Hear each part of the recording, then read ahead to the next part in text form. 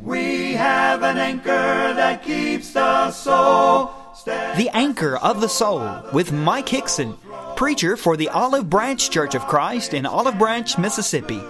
Grounded firm and deep in the Savior's love. And now, Mike Hickson.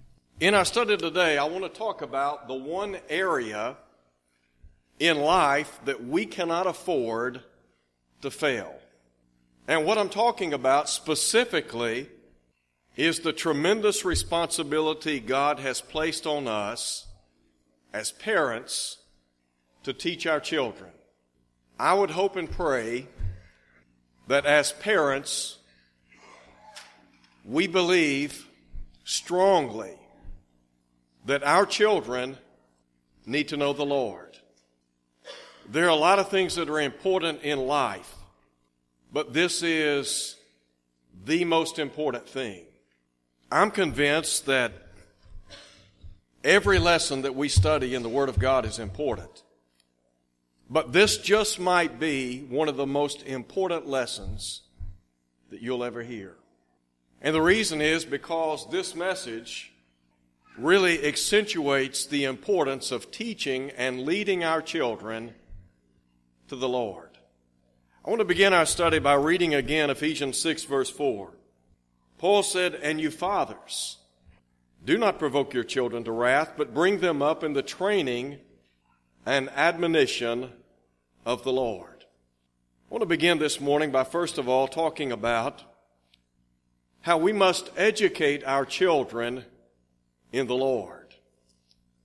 Did you know that we have the duty to formally teach our children about the Lord? And this duty is serious business. And that's something that we need to underscore. The duty that has been entrusted into our hands is of paramount importance.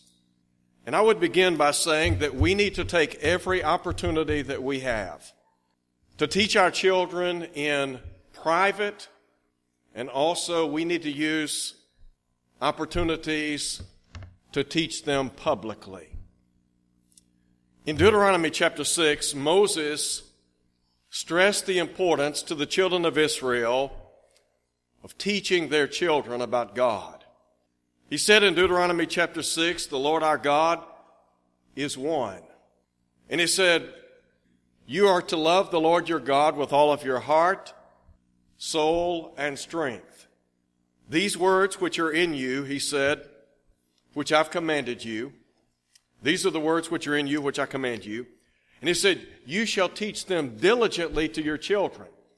When you sit in your house, when you walk by the way, when you lie down, when you rise up." Moses instructing the children of Israel to teach.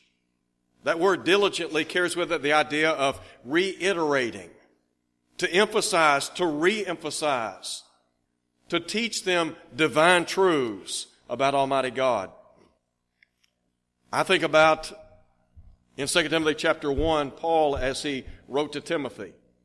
And Paul reminded Timothy of the genuine faith that dwelt first in his grandmother Lois, and then in his mother Eunice, and then he said, "And I am persuaded is in you also." Over in chapter 3, verse 15, Paul said, "And that from an infant." He said, "You've known the Holy Scriptures, which are able to make you wise unto salvation through faith which is in Christ Jesus." So you think about, here is Timothy. He had a godly grandmother, a godly mother. And what was it that they did? They taught him the Scriptures. They followed what Moses laid down in Deuteronomy chapter 6. That they had the responsibility of diligently teaching and reteaching and emphasizing and re-emphasizing the golden truths of God's Word. They believed in the power of God's Word. And so in 2 Timothy chapter 3, Paul said, "Every Scripture, all Scripture is given by the inspiration of God and is profitable for doctrine, reproof, correction, instruction in righteousness, that the man of God may be complete, thoroughly furnished unto every good work." So we need to use occasions in the home to privately teach our children about God. to stress to them the importance of knowing the Lord and living for the Lord. And I'm grateful to those of you that are doing that so faithfully. You recognize the awesome responsibility that God has entrusted you with, and you're doing your best to fulfill that. And I would be the first to compliment you on that. But we need to encourage every single parent to understand the importance of teaching and instructing. Two things that really stand out. When we talk about the importance of formally teaching our children and the fact that this is serious business, it entails, number one, we must have an interest in our children. There are a lot of us that are genuinely interested in the well-being of our children, and rightly so. And we need to be interested in everything that they're doing. I'm grateful to those of you who are interested and who are so supportive of your children when they go to school, when they get involved in various activities in school and outside of school. And I'm grateful that you give your children the opportunity to grow and to explore new things and new ideas. But when it comes to their spiritual grounding, you've got to take an interest in that. Now, we talk about teaching in the home, but it also is public in the sense that there are many opportunities for our young people to grow, to learn, to be educated in the Word of God. That begins in Bible class. It takes place in worship. And there are a lot of outside activities, devotionals, and various programs that are intended to be a blessing in the lives of our children. And so, to be interested in the welfare of our children, but then also to invest in the welfare of our children. Now, it's one thing to be interested in them. It's another thing to invest, isn't it? If you sent your kids to college, you know what an investment it is. Thousands upon thousands of dollars are spent every year making sure that our children are learning and growing so that they can be a viable part of society, so that they can live independently. And I'm grateful for institutions of higher learning and the opportunities to grow and to excel academically. But spiritually, we need to be investing in our children, investing in their spiritual well-being. And how does that take place? We've got to educate them, don't we? And we've got to somehow strive to the best of our ability to educate them to the point that they're able to withstand the forces that are out there that would do everything within, well, I guess we would say there are forces out there, the devil, that would do everything within his power to circumvent their faith. So you've got to be interested in your children, and you've got to invest in them. And sadly, sometimes we are interested in their academics, we're interested in their sports, we're interested in their extracurricular activities, and nothing wrong with that. And we invest in those things, but we fail to show interest in their spiritual lives, and we fail to invest in them spiritually. Now, what about the danger of failing to teach our children? And let me just say this, it's serious business. It's serious business when it comes to teaching them, serious business when it comes to not teaching them. And there are a couple of reasons. Number one, when we as parents fail to teach our children, what happens is our children suffer the loss of what I would call an eternal bearing. In other words, there are no guideposts. There's not a compass in their lives. There's nothing to ground them, to anchor them. And you look at our world today, you look at America today, and what you see, a generation of people that have lost an eternal bearing. When you think about what's going on in our schools today all across this country, and you tell me, is something not amiss? You know, the Bible says, be sober, be vigilant. Our adversary, the devil, walks about as a roaring lion, seeking whom he may devour. Did you know that the devil is at work? He is walking around in our schools today, and his work is readily seen in the classroom. And you think about young people who have no eternal bearing. I mean, to think about young people going into class and killing their peers, killing administrators and teachers. Who would have ever imagined that in America? And then you talk about young people that literally sell their lives out for drugs and alcohol. Why? Because as parents, sometimes we have failed them. And I really believe the chaos in our nation is a direct result of the home. And the bottom line is simply this. We in the home have failed, haven't we? Let's just be honest. We failed in America. And so we talk about this loss of an eternal bearing. But here's really the second part of that. And that is the loss of an eternal being. Could I ask you a question this morning? Would it break your heart to know that your child might lose his or her soul in an eternal hell? It would be devastating, wouldn't it? You think about a child made in the image and the likeness of God, bone of your bones and flesh of your flesh, and that child not having an eternal bearing, and then by way of his or her soul, losing that soul because as a parent, we did not do our job in the home. It ought to shake us to our core. To think that as God's people who have been entrusted with the tremendous blessings of salvation, that sometimes we fail to educate, to instruct our children in the way of God. Paul said, and he was right, bring up your children in the nurture and admonition of the Lord. We can't afford to fail. But in many places we failed. And tragically, there are young people today, they have no eternal bearing, and they will lose their eternal being. Why? Because we as parents failed them. And we talk about investing in their future, being interested in them as people. I want to be as upfront with you as I can.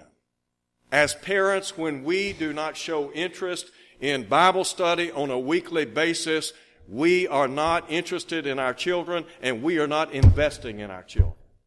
When we fail to come to worship regularly, we're not showing interest in our children, and we are not investing in our children. It's just that plain. And it seems to me that there are a lot of folks in our world and in the church today, they have time for every single thing in the world, but they don't have time for God. Let me tell you what, it's going to cost you greatly. You're going to lose your children.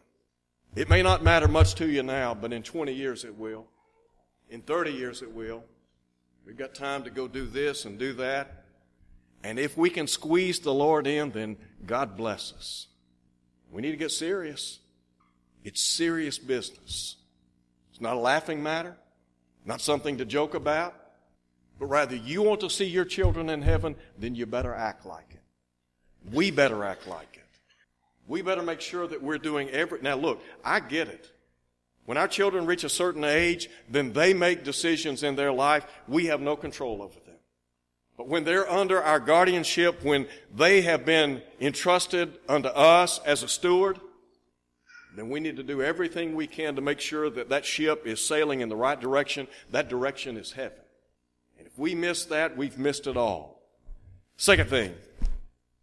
First, we need to educate our children in the Lord.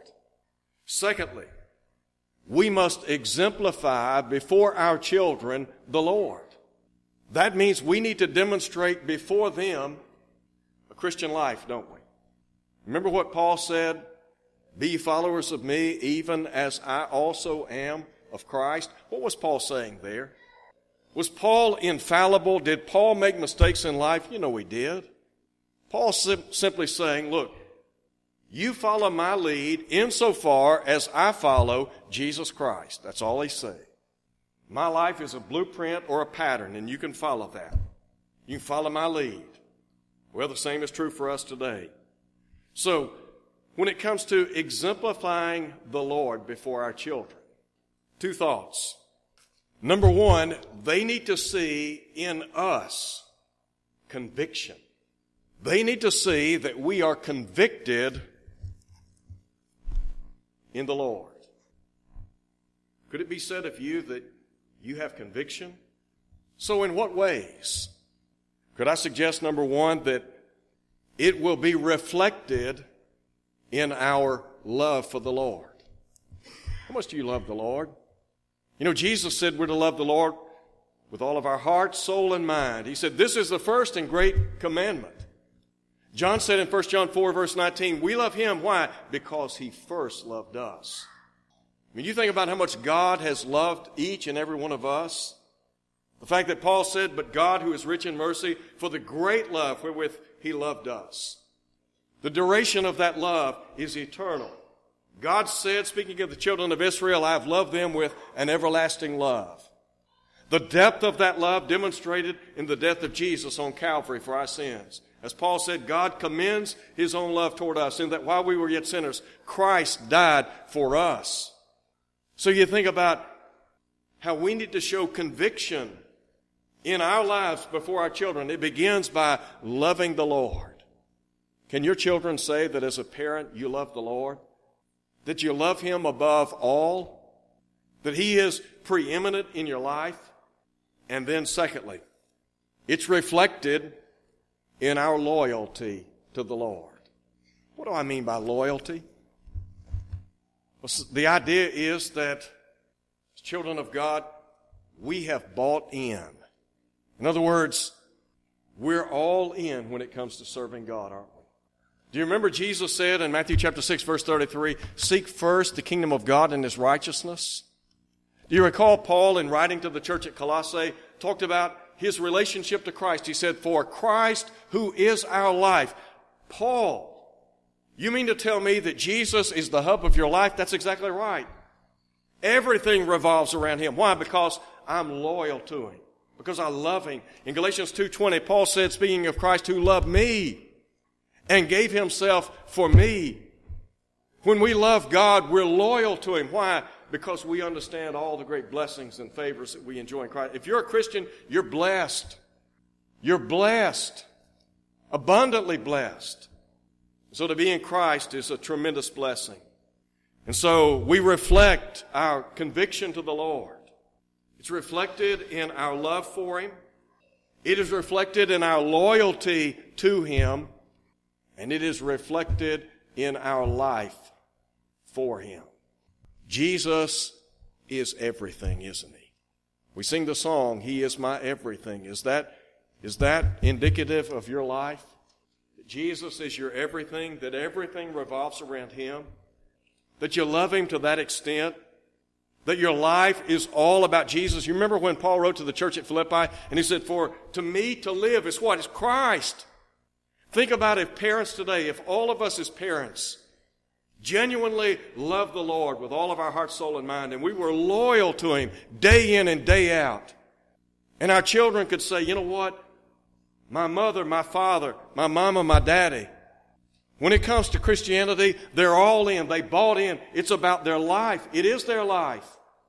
The second thing, and that is, it is reflected in our consecration to the Lord.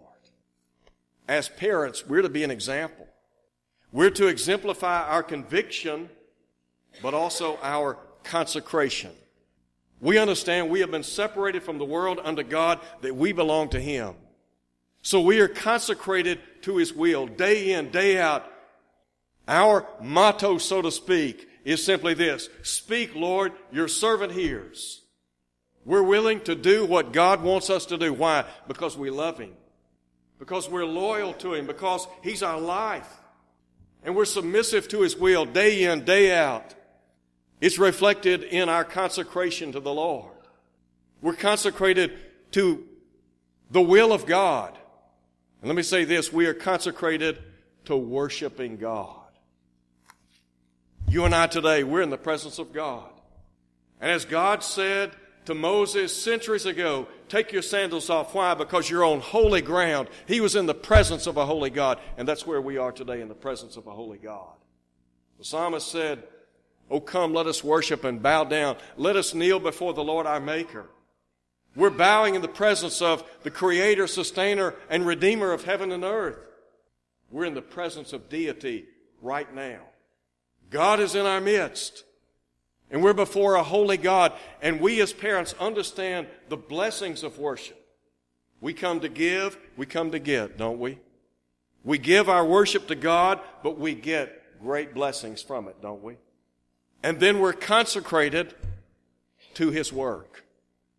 And that is, we understand that we are God's masterpiece, that we're His treasure, and that we are a work of art in His eyes. We have been created in Christ Jesus unto good works, and so those things that we do in the name of Jesus, they are done because of our love for the Lord, our loyalty to Him, because He's our life. So we're willing to work and labor for the cause of Christ, not because we have to, but because we want to. It's a labor of love, isn't it? All right. There's a third thing I want to share with you, and that is we must encourage our children in the Lord. We need to encourage them. I want to suggest that we must encourage them to remember, to always trust in the Lord. When you're young and you're trying to get your bearings in life and you're trying to get established and get rolling, so to speak, sometimes life is topsy-turvy. Sometimes there are good days, sometimes there are bad days. Life is full of cycles, isn't it? Sometimes, if we're not careful, we forget to trust in God. So I think about encouraging our young people, come what may, always, always, always trust in the Lord. Solomon, when he wrote to his son, said, trust in the Lord with all your heart, lean not unto your own understanding, in all your ways acknowledge Him, and the promise is He will direct your paths. Trust in the Lord. I'm so grateful for all the young folks we have here. We have some of the greatest young people anywhere. We have so much talent in this congregation. And by the way, when we talk about encouraging our young people in the Lord, we need to encourage them to use their talents for the Lord, for His glory. You think about the possibilities among our young right here today. We might have a future president. We might have the first woman president in our assembly today. We have so much to offer. It's wonderful to encourage our children to pursue academic excellence.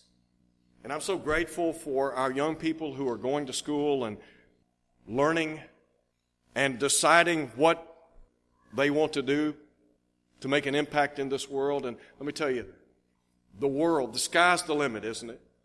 You can do anything. Spiritually, don't forget about the Lord. Don't forget to use the talent or the ability that God has blessed you with. Use your talent. Use your ability to teach Bible class. Use your talent or ability to lead singing, to serve as an elder, a preacher, a deacon. Use your talent and ability to be an encourager in Christ.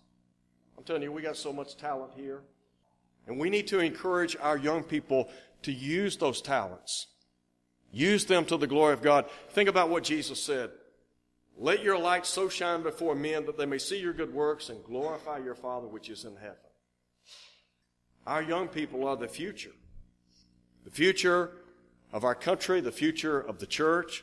That's why this lesson's so important. Because one day that mantle will be, well, the baton will be changed, won't it? In other words, we'll pass it on. And they'll be the leaders. And then there's one other thing. We must encourage them. We must encourage them to remember the time that they have before the Lord. God has blessed you to live in a beautiful world. Enjoy every day. Make the most of it. As Paul said in Ephesians 5, redeem the time. I look out and see all the young faces here, and I remember what a blessing it was to be young. I want to consider myself young, but I'm probably fooling myself. But I think about the blessings of youth. Use every single day to its maximum potential. Get every second out of every minute, out of every hour, out of every day, out of every month, out of every year. You know, the psalmist said we might live to be 70 or 80 years of age, but he said it's soon cut off and we fly away. Time will get by you so quickly. David said, I was young, now I'm old. So use your time wisely. That would be my prayer. I want to close by sharing with you some words that have been penned by one of our members. And in closing, I want to say, as a parent, we can't afford to fail. The cargo is far too precious. Our young people, they are everything. And to our young people, I would say, we love you. Your parents love you. Your grandparents love you. And we're always here for you. The other day, some of you may have seen the post. Eddie Archer shared on Facebook some thoughts about Andrew when he was baptized 4 years ago this month. And he said, little did we know that you had less than 30 days to live. By becoming a child of God, when you left this earth, you left your earthly father, and now you live with your heavenly Father forever. One day I will see you again. Love you always. Your dad. And then here's what he said by way of a postscript. To all you moms and dads that lay up in the bed or whatever on Sunday mornings and don't take your children to church, when they grow up and stay in trouble, don't blame them, blame yourself. Everybody's asking why we have so many problems with our kids these days. Fights, school shootings, drugs, no respect for anybody. 90% is the mom and dad's fault for not taking them to church and raising them the right way. Please listen. If you don't take your kids to church and raise them the right way, you'll pay dearly one day, and so will they. And then he concludes by saying, says the Bible. He's right. He's right. I don't know where you are as a parent. I don't know if you've bought in or if you're on the fringes. But if you're not what you ought to be as a parent, I would encourage you today, resolve today to make a change, to be the kind of parent that God would smile upon. Be like Abraham, of whom God said, for I know him, that he will guide his children and his household after him. I promise you this, if you'll buy in and you will be what God would have you to be, God will bless you and you will never regret it. If you don't buy in and you're not what God would have you to be, you will regret it. Unbelievably. And your children, they are the ones that will ultimately pay the greatest cost. So today, if as a parent, if you're here today, whatever your state in life might be, young or old, and you've never obeyed the gospel, could I say to you that Jesus loves you?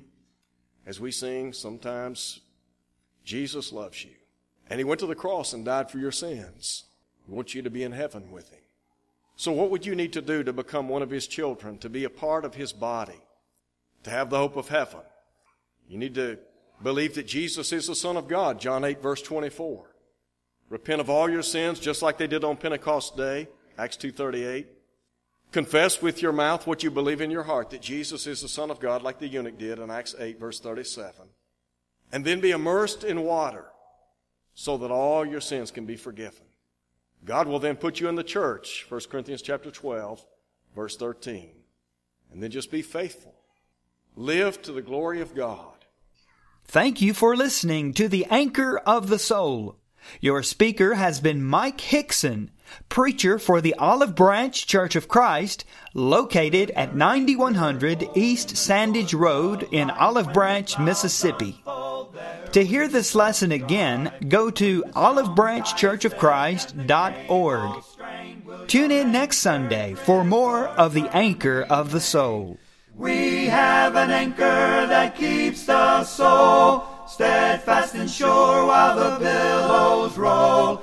Fastened to the rock which cannot move, grounded firm and deep in the Savior's love.